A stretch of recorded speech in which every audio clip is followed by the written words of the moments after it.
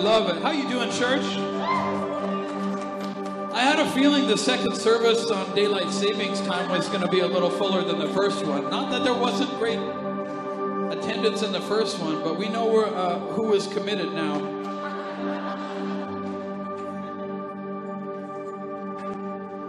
I saw Anthony in the morning service. I thought they were having a baby right now. Did I miss something? Like back in the day when I got like a text saying like, "Hey, they're having a baby," like that means like you had a baby. Like they're still waiting. Is that what's going on? Okay. I partnered with my wife and we bore together 4 children. I still don't know what happens in that whole deal, by the way. I still don't. By child 4, I'm like, I don't know what's going on. But Lord, we just pray for a blessing on that baby, that baby would be a child of God, mighty and powerful, Lord, that baby would, that the call of God on that child's life would turn a nation back to the Lord. We pray in Jesus' name. Hey, if we haven't met, I'm Pastor Corey. Catch me in the lobby in between services. Just catch me and introduce yourself. We'd love to meet you. And Pastor Erin right there, she's the hot one. Don't you say it. Don't you say it. Kind of trapped myself there. Come say, I'm like a cheetah in the lobby though. I move through quick. So, but yeah, come. We'd love to meet you and love to meet your kids. We have a baptism coming up on May the 1st. Baptism service. It's like my favorite services. Every service is my favorite service. Last service was my favorite service. This one, baptism services are seriously my favorite services. And some of you have made a private decision to serve Jesus. But like once you get adopted into God's family, and can I say this? I felt like I need to say this. Just randomly believing about God is not the same thing as being adopted into God's family. You know, I can like believe about Aaron Edwards here, and like I can believe that he exists and talk to him, but that doesn't mean that I'm part of his family. You know what I mean? And so if you have any questions about baptism or what it means to formalize a relationship with Jesus, who is the doorway to God the Father, it's an adoption that happens. And when you accept Jesus to cover your sins, then an adoption happens and you're part of the family. What needs to happen next is that everybody else needs to know about it too. And that's called baptism. And some of us are like, well, you know, I'm not sure if I'm ready. I don't know if anybody's really ready in public to have somebody hold their heads underwater. It's not a comfortable sort of thing, but it's a joyous sort of a thing. And you just need to go for it. And I think the best step is just obey now, today, and not quit worrying about like, well, I'm going to plan for God when he wants me to get baptized. And he's like, get baptized. So if you have any questions about what that entails, or you just need to, you don't know about how to create that relationship with Jesus, hey, that's what we exist for. So, hey, we started our giving for Ukraine for just medical supplies and food. We started with $4,000. We've given another $4,000. Thanks to you guys last week. So, they're not alone. We love them.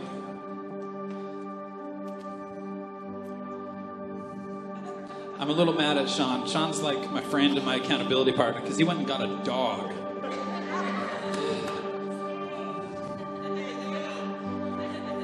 I'm trying to think if I hate him now or like him still because some of my family wants a dog.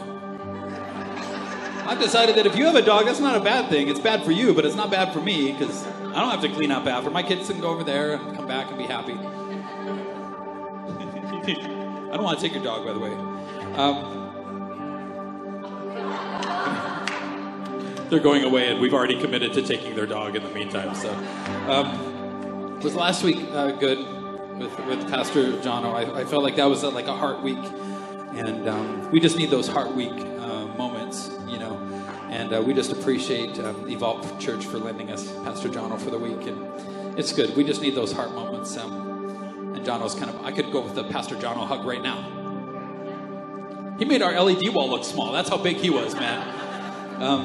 Anyways, I just thought that was great. It's prepared the foundation for this sermon in our series, How Family Works. This sermon is called The Safety Reflex.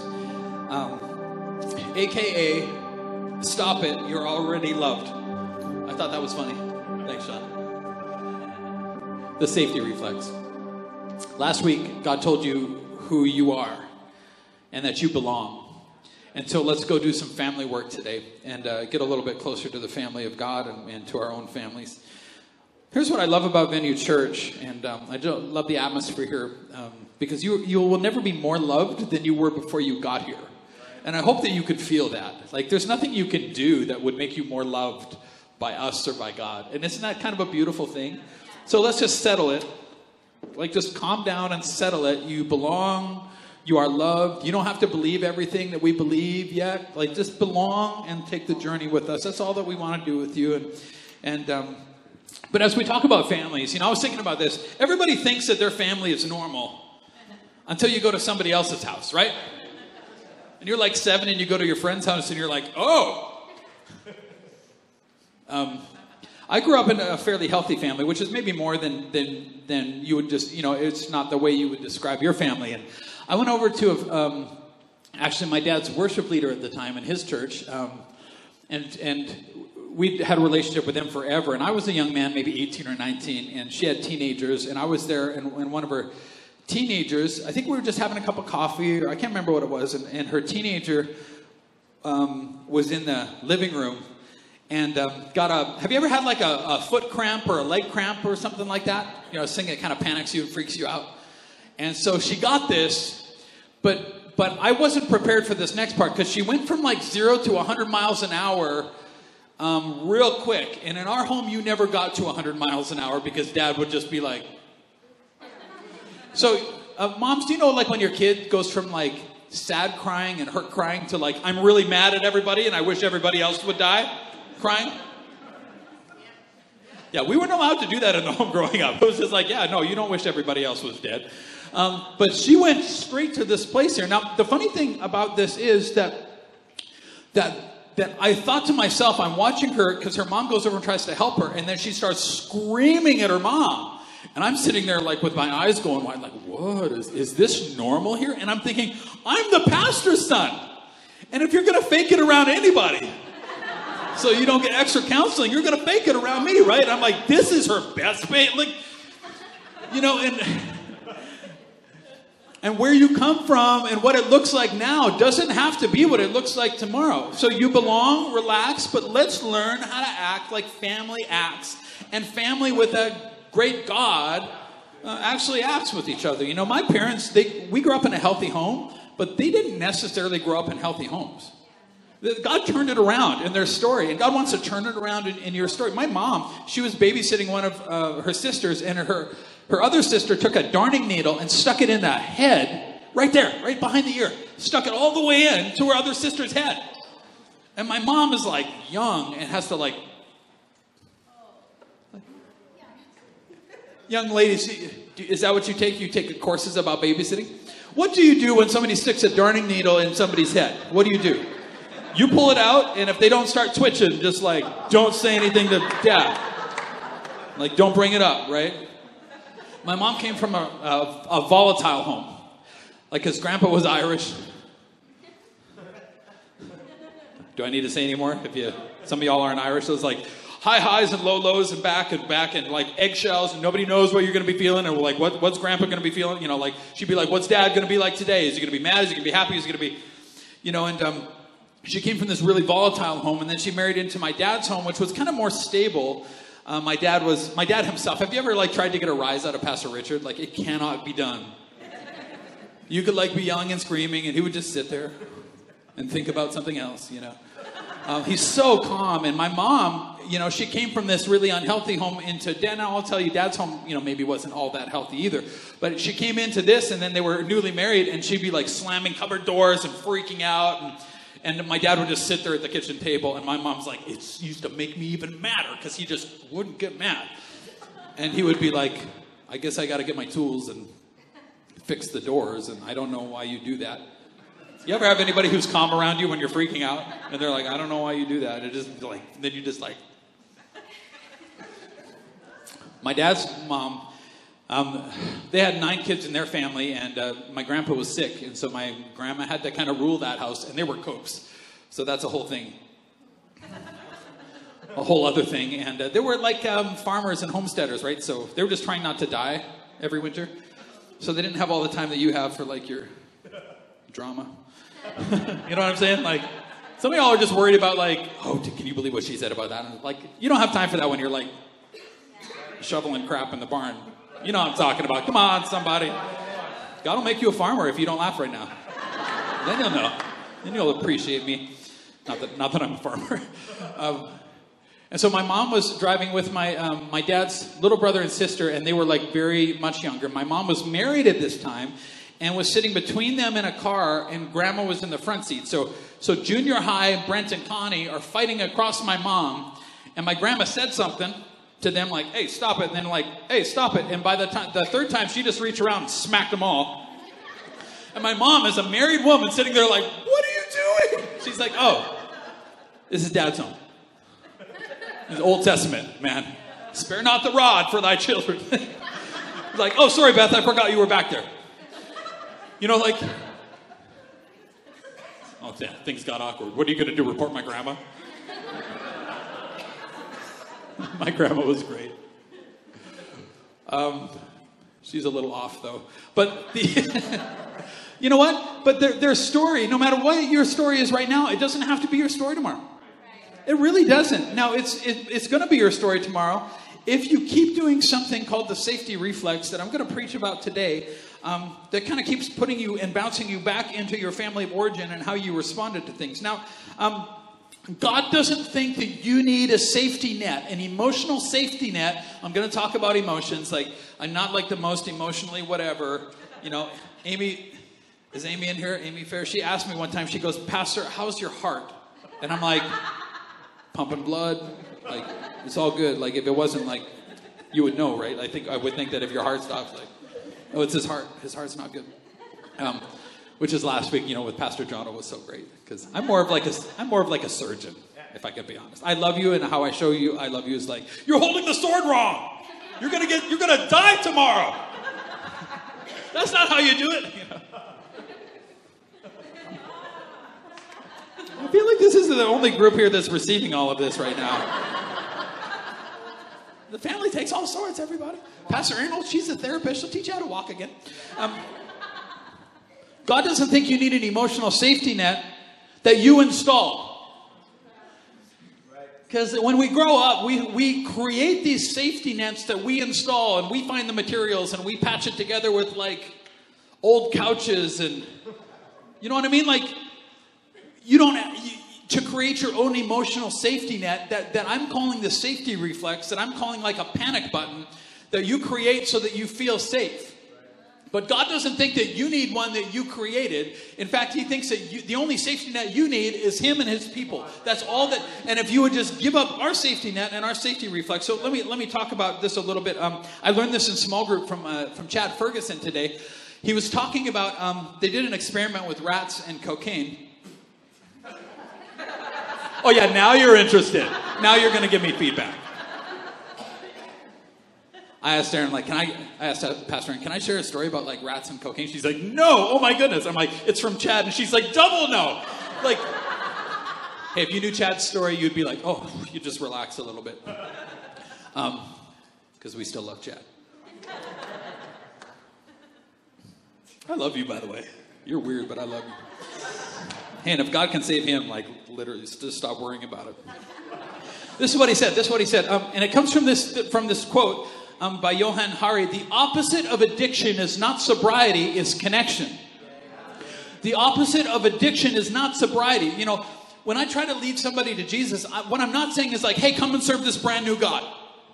What I'm saying is, stop serving this thing that you're already doing. Stop being addicted to this behavior that you're already doing and taking all this time and energy doing. It's the wrong thing. Take that addiction and move it to something that's a good thing. To the best God, not to this other thing that doesn't keep promises and makes you and hurts you and takes from you. And no, to this God. God says, I know the thoughts I think towards you. Thoughts of good, not of evil. Give you a future. Give you a hope. This one. You know, and so, but that's an interesting quote. The solution to addiction, the solution to sin, the solution to the safety net is not doing that. It's taking that and doing this, right? And so they did an experiment. So they put a rat in I don't know, whatever rats go in, and they gave a rat a button that the rat could push that releases cocaine.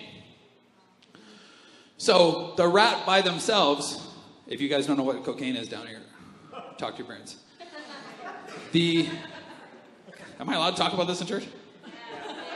I guess I started the church. What are you going to do, right? I told somebody in the first service, I'm like, this church is so amazing. Like, I wish I could get a job here. But I do have one because I started it. Now, I don't know if I could anymore. So this rat would just, when the rats were by themselves, they just keep hitting the self-medicate button. The safety reflex button. They just kept hitting this by themselves. But when they threw a bunch of other rats in the room, or whatever, the rat would not hit the button nearly as many times, like way down. And so the solution to addiction might be connection. Now, let's connect God with you. See, you have a safety reflex that's a make me feel better button. Like, make me feel safe. When I'm in this scenario, I always hit the safety reflex button that it's a safety net for some. It's a safety parachute for others. It's a safety like I'm sharpening my knives at the kitchen table and staring at my teenager. Come on, don't act like I don't know. We have cameras everywhere. You know what Pastor Aaron does? Freaks Katie out. She sits there and eats and stares at Katie unblinkingly, just like, and eats. And Katie's like, Mom, stop staring at me. That's freaking me out. We do that sometimes, you know, like that thing that you like, that look that you shoot somebody when they, here. Is it possible for God to remove your safety reflex? You know, that thing that makes you weird when you feel unsafe? Like you look normal until that button gets pushed and then, oh my goodness. I'm going to tell you my safety reflex today in a minute. Safety reflexes are weird. They just, they freak us all out. See, as long as you have a safety reflex, the devil can put a gun to your head and take you hostage and make you do things and say things and feel things. What if God could take away that safety reflex so that you're not taken hostage anymore and you can go back to your people? Because he wants to take you hostage and isolate you to this other place and use you to leverage his work in the world. But what if God actually could take that gun away from your head? You know, some of us, here's our safety, we're afraid of, nobody's going to take us seriously. We're afraid, some of you, you're afraid that nobody's going to see you. Like the room's full of people and some people are noticed and nobody notices. Nobody, or like nobody hears you. You've been speaking your whole life and nobody's heard what you're saying. Nobody's trying to see you and get what's going on inside of you. Some of us, we're just afraid of loneliness. You know, there's just this huge thing in our lives, so that's our safety. We fear loneliness, and then we date another not great person just to fill. Come on, like it's a safety thing, right? It's some of us, we don't like pain. We don't like pain, and we medicate, and some of us, here's what we're afraid of: intimacy. As soon as somebody starts getting close and you start taking your mask off in small group, and then you're just like, and then I need to work late next Wednesday night. Like, I'm too busy. Or that group is judgmental. I'm like, look, our small groups aren't even allowed to be judgmental. So we know that it's not that. And there's probably people there worse than you. And if you're in chats, you're definitely people there that are worse than you. And so, but there's this like panic button. There's like pull, shoot. Like, oh my goodness, it's too close. Oh my. A fear of failure. Here's. I was praying for somebody last week at the altar, and I'm like, you're not your dad. You're not your dad. Stop being afraid of that, because when you're afraid of that, it's the only thing that can turn you there is to be afraid of going there. You know, like stop. I prayed over another person, a sister of mine in the Lord. I'm just like, God is not afraid of the mess. He's not afraid of it. Just bring the broken toy. Don't sit there and try to work on it in your room and like, I can't do this. You're trying to glue stuff with like spaghetti. It doesn't glue. It's not glue. God's like, bring it to dad. Just bring that. My daughters would freak out about broken. I'm just like, bring it to dad. And if the toys made noise, I would be like, they're broken, honey. They don't work anymore. We're going to get you a quiet toy. We had one toy in our home that it played the Godfather theme song. That's real weird for like a 3-year-old's keyboard. And one time I come out it's like 3 a.m. and this keyboard is like going great guns with The Godfather. And I'm like, I cast V out and I put it on the back deck in -20 and it played The Godfather music very slowly, which is even creepier until it died. Like, felt like a clown movie or something. Now here's the thing. Here's the thing about your safety reflex. The enemy, or even in your family of origin, your weaknesses, your safety reflex, it's all about your weaknesses. Your weaknesses might have been exploited and used against you. You know, like when somebody like called you fat so that they could feel better so that they, right? Or in your company, like it's just like dog eat dog and like they're just climbing on top of you. Okay, God's family is not that. God's family is like people getting behind you and like, hey, you could do this thing. Like, hey, we love you. This is great. I'm so glad this is going well. You know, like but our weaknesses are exploited. Now, the safety reflex, when we hit that medicate button, what happens with our weaknesses, and we know now, Venu, that you don't connect with people in your strength. You actually connect in your weakness. You might impress them with your strength, but that's not where you connect. You know what a weak statement is? Like, I get panicky sometimes. I don't know why I did that. I'm sorry.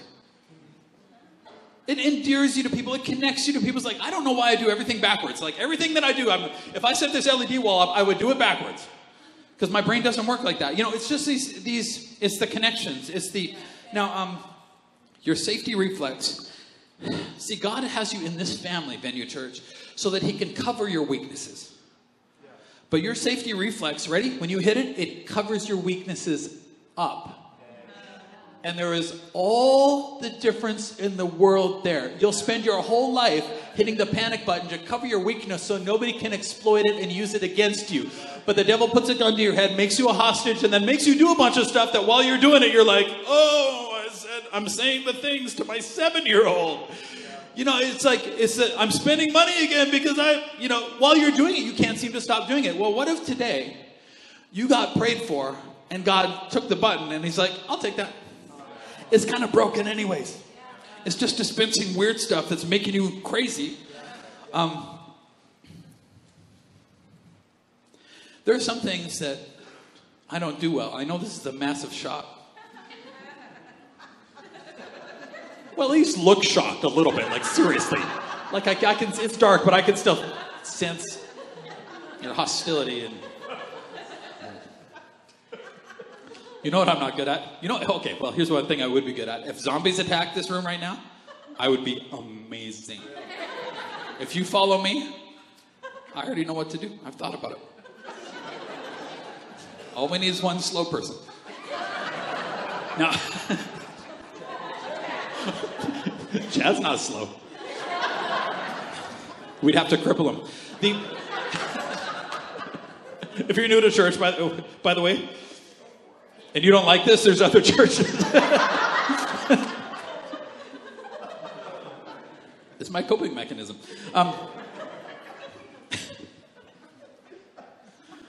Now, here's the deal. You know what panics me? If you say the word schedule. Cassie was sitting right over there in the first service, and in the early days of the church plant, she would be like, Pastor, we got to talk about scheduling. I've repented to this. I would fake phone calls. I'd be like, bloop.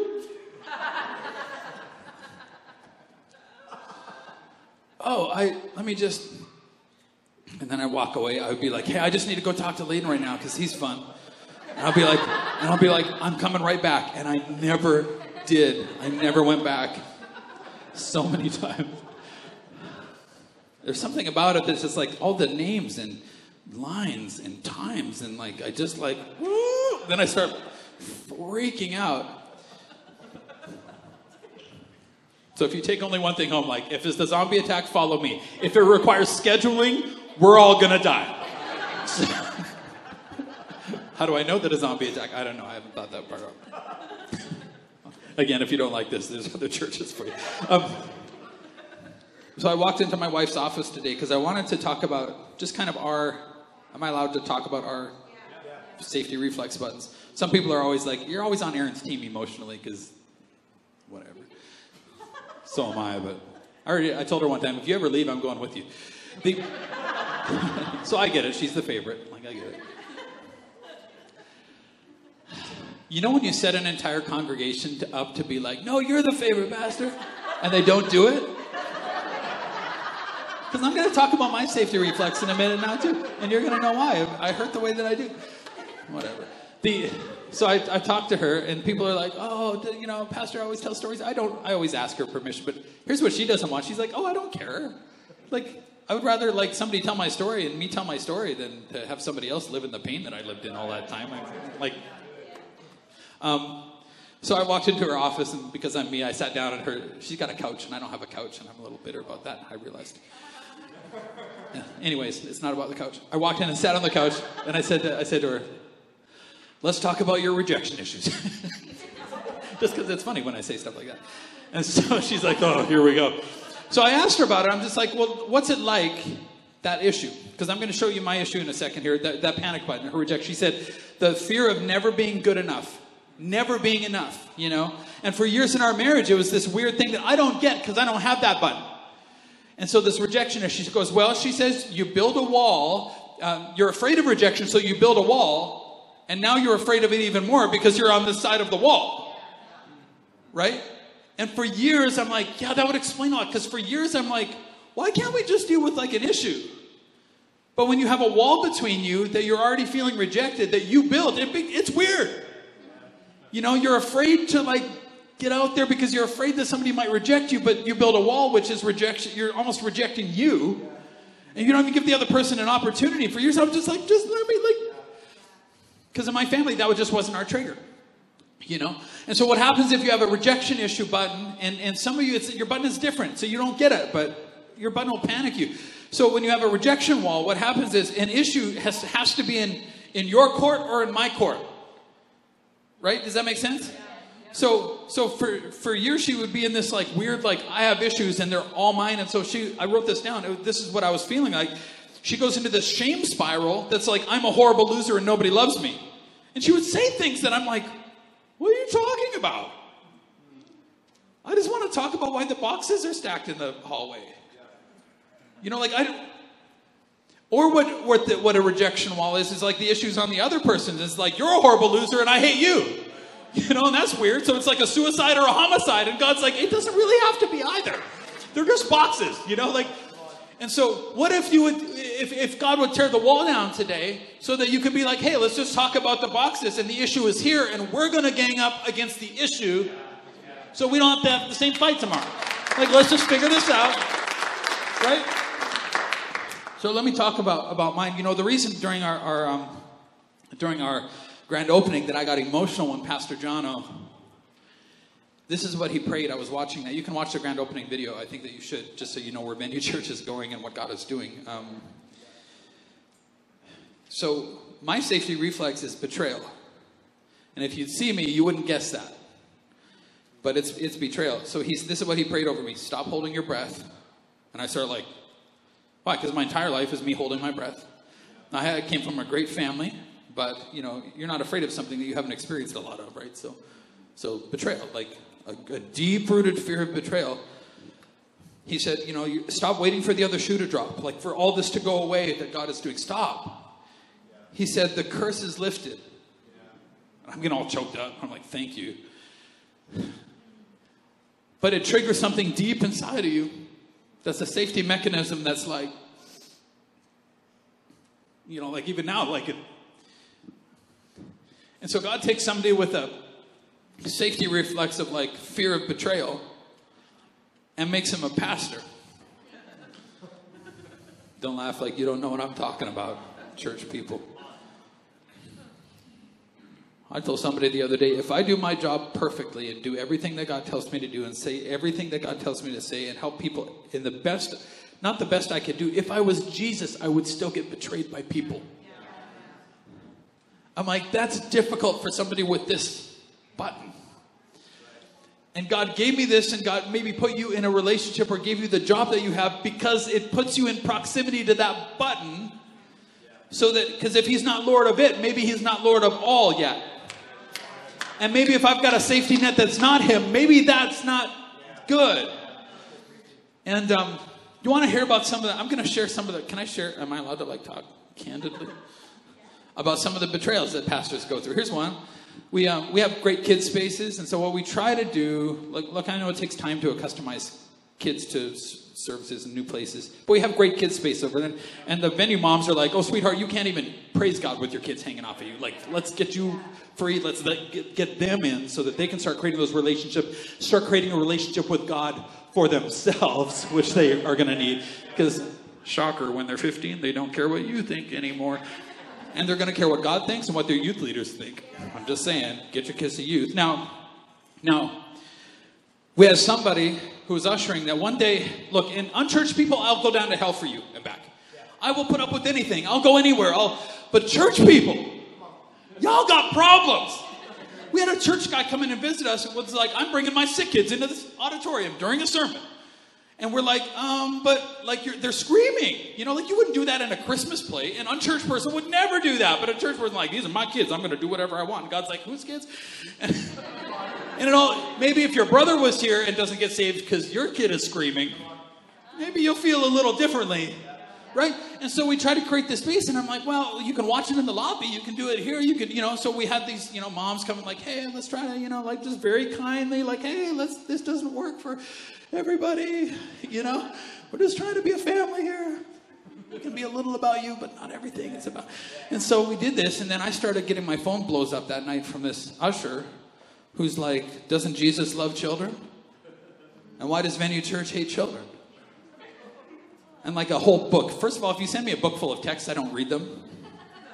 Like, I have a very short attention span. I tried to call him. He wouldn't pick up his phone. He leaves the church. They leave the church. The family leaves the church in a church plan. Because I hate children. I'm trying to populate. I have 4 kids. I'm trying to populate the earth with children. I'm like, yeah, but Jesus loves, yeah, that's why we created this space, and that's why we're trying to, that's why we think about this. In the summer, I get a text later, hey, I hear that this kind of a sinner is going to Venue now. Like, is that cool? And I'm like, yeah, it's cool that sinners go to church. Because we never turned you away, and so, this all happened in my head at 2 in the morning, You want to hear some other stories? Yeah, you love it. I opened up my budget on a pastor's salary in the early days to some friends of ours in the church. And they saw that we give at least 10% away. We give more than that because we think that adoption costs money. And God blesses it's a tenth. It's called the tithe, and we give that to God. And they saw that, and they were feeling guilty because they didn't give a tenth to God, and they were feeling guilty about that, so they left the church. And here's what I heard via the grapevine, that they said, we left the church because we're tired of paying for Corey's kids. And my kids were little, and I'm like, my kids gave more than you gave last year on 2 salaries and paid for your kids. I'm like, do you not know what it cost us to come here and plant? Everybody who moved here cost them an extra $100,000 for a house. The same house. Come on, Gibsons. I'm like, do you not... Just trying to help just because I actually opened up and was vulnerable, and then they saw this, and then they get mad at me because they're not... Fear of betrayal. Ready? I need to get into my scripture here. You want one more? I had somebody who came and planted the church with us and played on stage. And then their family started falling apart. And this guy, I knew, he was from my father's church. So my parents led him to Christ. His family. I was there when he gave up custody of his kid, when he got custody of his kid back. I was there. We were there. Family starts falling apart. Marriage starts falling apart. We're there. I'm like in there. Like, there's no winning in there, guys. I'm in there. Like, no, we got to deal with, we got to, leaves the church by text. By text.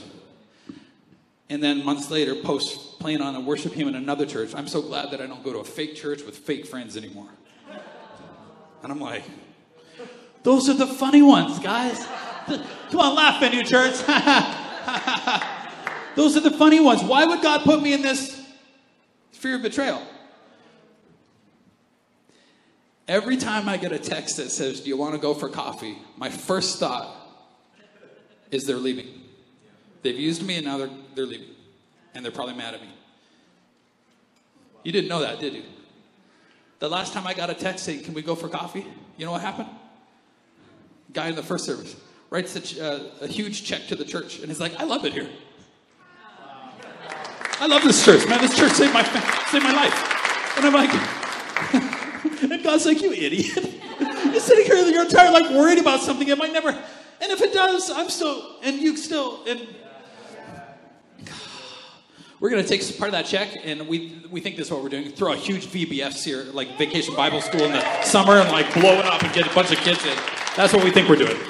We think that. Mark chapter 3. Jesus went into the synagogue, went into church, and noticed a man with a deformed hand. So this guy's got this deformed hand, and you tend to hide that, right? So he has a deformed hand. He goes in it. So you might come in here with an obvious deformity, and you come in here, you're like, everybody seems to have it all together, which is totally not true. And since it was the Sabbath, or it was Saturday, used to be the Sabbath. Our Sabbath now is kind of Sunday. Jesus' enemies watched him closely. Now you're like, Jesus' enemies were in church? Oh, you don't know church people. All right. So listen, your safety reflex makes enemies in your own home. Right? Watch. If he healed the man's hand, they planned to accuse him of working on the Sabbath. Because God rested on the Sabbath. And if you heal somebody, then you're working, and you're obviously not working for God. Jesus said to the man with the deformed hand, and this is the part we don't like, come and stand in front of everybody. So this is where you're like, you've got this weird hunchback, and you're like, Quasimodo, that thing that you hope nobody points out in public, and you're just, God, Jesus is like, hey, yeah, you, right there, the one with the hunchback. Come and stand in front of everybody. You with the addiction, come stand up here on stage in front of everybody. We don't know. See, you're used to getting exploited. You're used to getting that used against you. But Jesus never reveals what he isn't planning to heal. But he can't heal what you won't. Watch. Then he turned to his critics and said, does the law permit good deeds on the Sabbath, or is it a day for doing evil? Is this a day to save life or to destroy it? But they wouldn't answer him. This is the gimme question. Like, Eric, does God want to save life or kill people on Sundays? Dead silence. You don't need to think about that one, guys. But your safety reflex puts time in between listening and obeying. When you start filtering stuff and you're just like, well, dude, what's in this for me? Where's my... Man, this is a no-brainer. Of course God wants to save life, but your family of origin tells you that's not what's going to happen. He looked around at them angrily. We don't see Jesus get angry or sad all that often, but he gets both right now. He's deeply saddened by their hard hearts. Then he said to the man, hold out your hand. Right here in front of everybody. Hold out your hand. And the man was restored. He held his hand out and it was restored. Can I say this? I feel like I need to say this to this group. It's time to stretch out your hand. You haven't stretched out your hand since it was injured. And it's time to stretch out your hand again. It's going to hurt. Jesus grabs a crippled man or the disciples and grabbed and pull him to his feet and say, rise and walk. You don't think that's going to hurt? Stretch out your hand again. It's not used to operating. Stretch out your heart again. You're not used to feeling. Everybody else can feel, but not you. Why not you? You're God's son. You're God's daughter. Why not you? Why can't you have a whole hand? Why can't you have a family that works? Why can't you have a heart that's... I mean, yeah, we all walk with a limp, but why can't God heal you and fix you and make be more than enough for you? You got to stretch that hand out. It's going to... You know what? Here's the sad thing about this. One man gets healed that day. But every single person in church that day was broken. And only one man got healed. Everybody in church that day, hidden behind the cloaks of religion, had something that was sick and diseased and an addiction, had a hard heart. If you grow up in church, man, you are susceptible to a hard heart where you start thinking that your sins are better than somebody else's sins. And then you judge somebody who can't kick smoking because you did 50 years ago. So you judge somebody who comes in just trying to stay clean for one more day, and you're just like, why don't they? Yeah, well, they didn't grow up with what you had. You come in and you get this hard heart. You start looking across and judging. Why do they do this? Why do they do that? I'm like, man, if you were just busy finding people with deformed hands and bringing them to church, like Layton invited a guy with a deformed hand one, and his whole family got baptized. He's like, what's it like having that thing? Sounds weird, but that's what he did. Here's what I want to say. I'm going to give you an opportunity this song. I feel like the Holy Spirit's just be like, would you just stretch your hand out when you know the time in the song, and just stretch your hand out, because if you won't stretch it out, God can't heal it.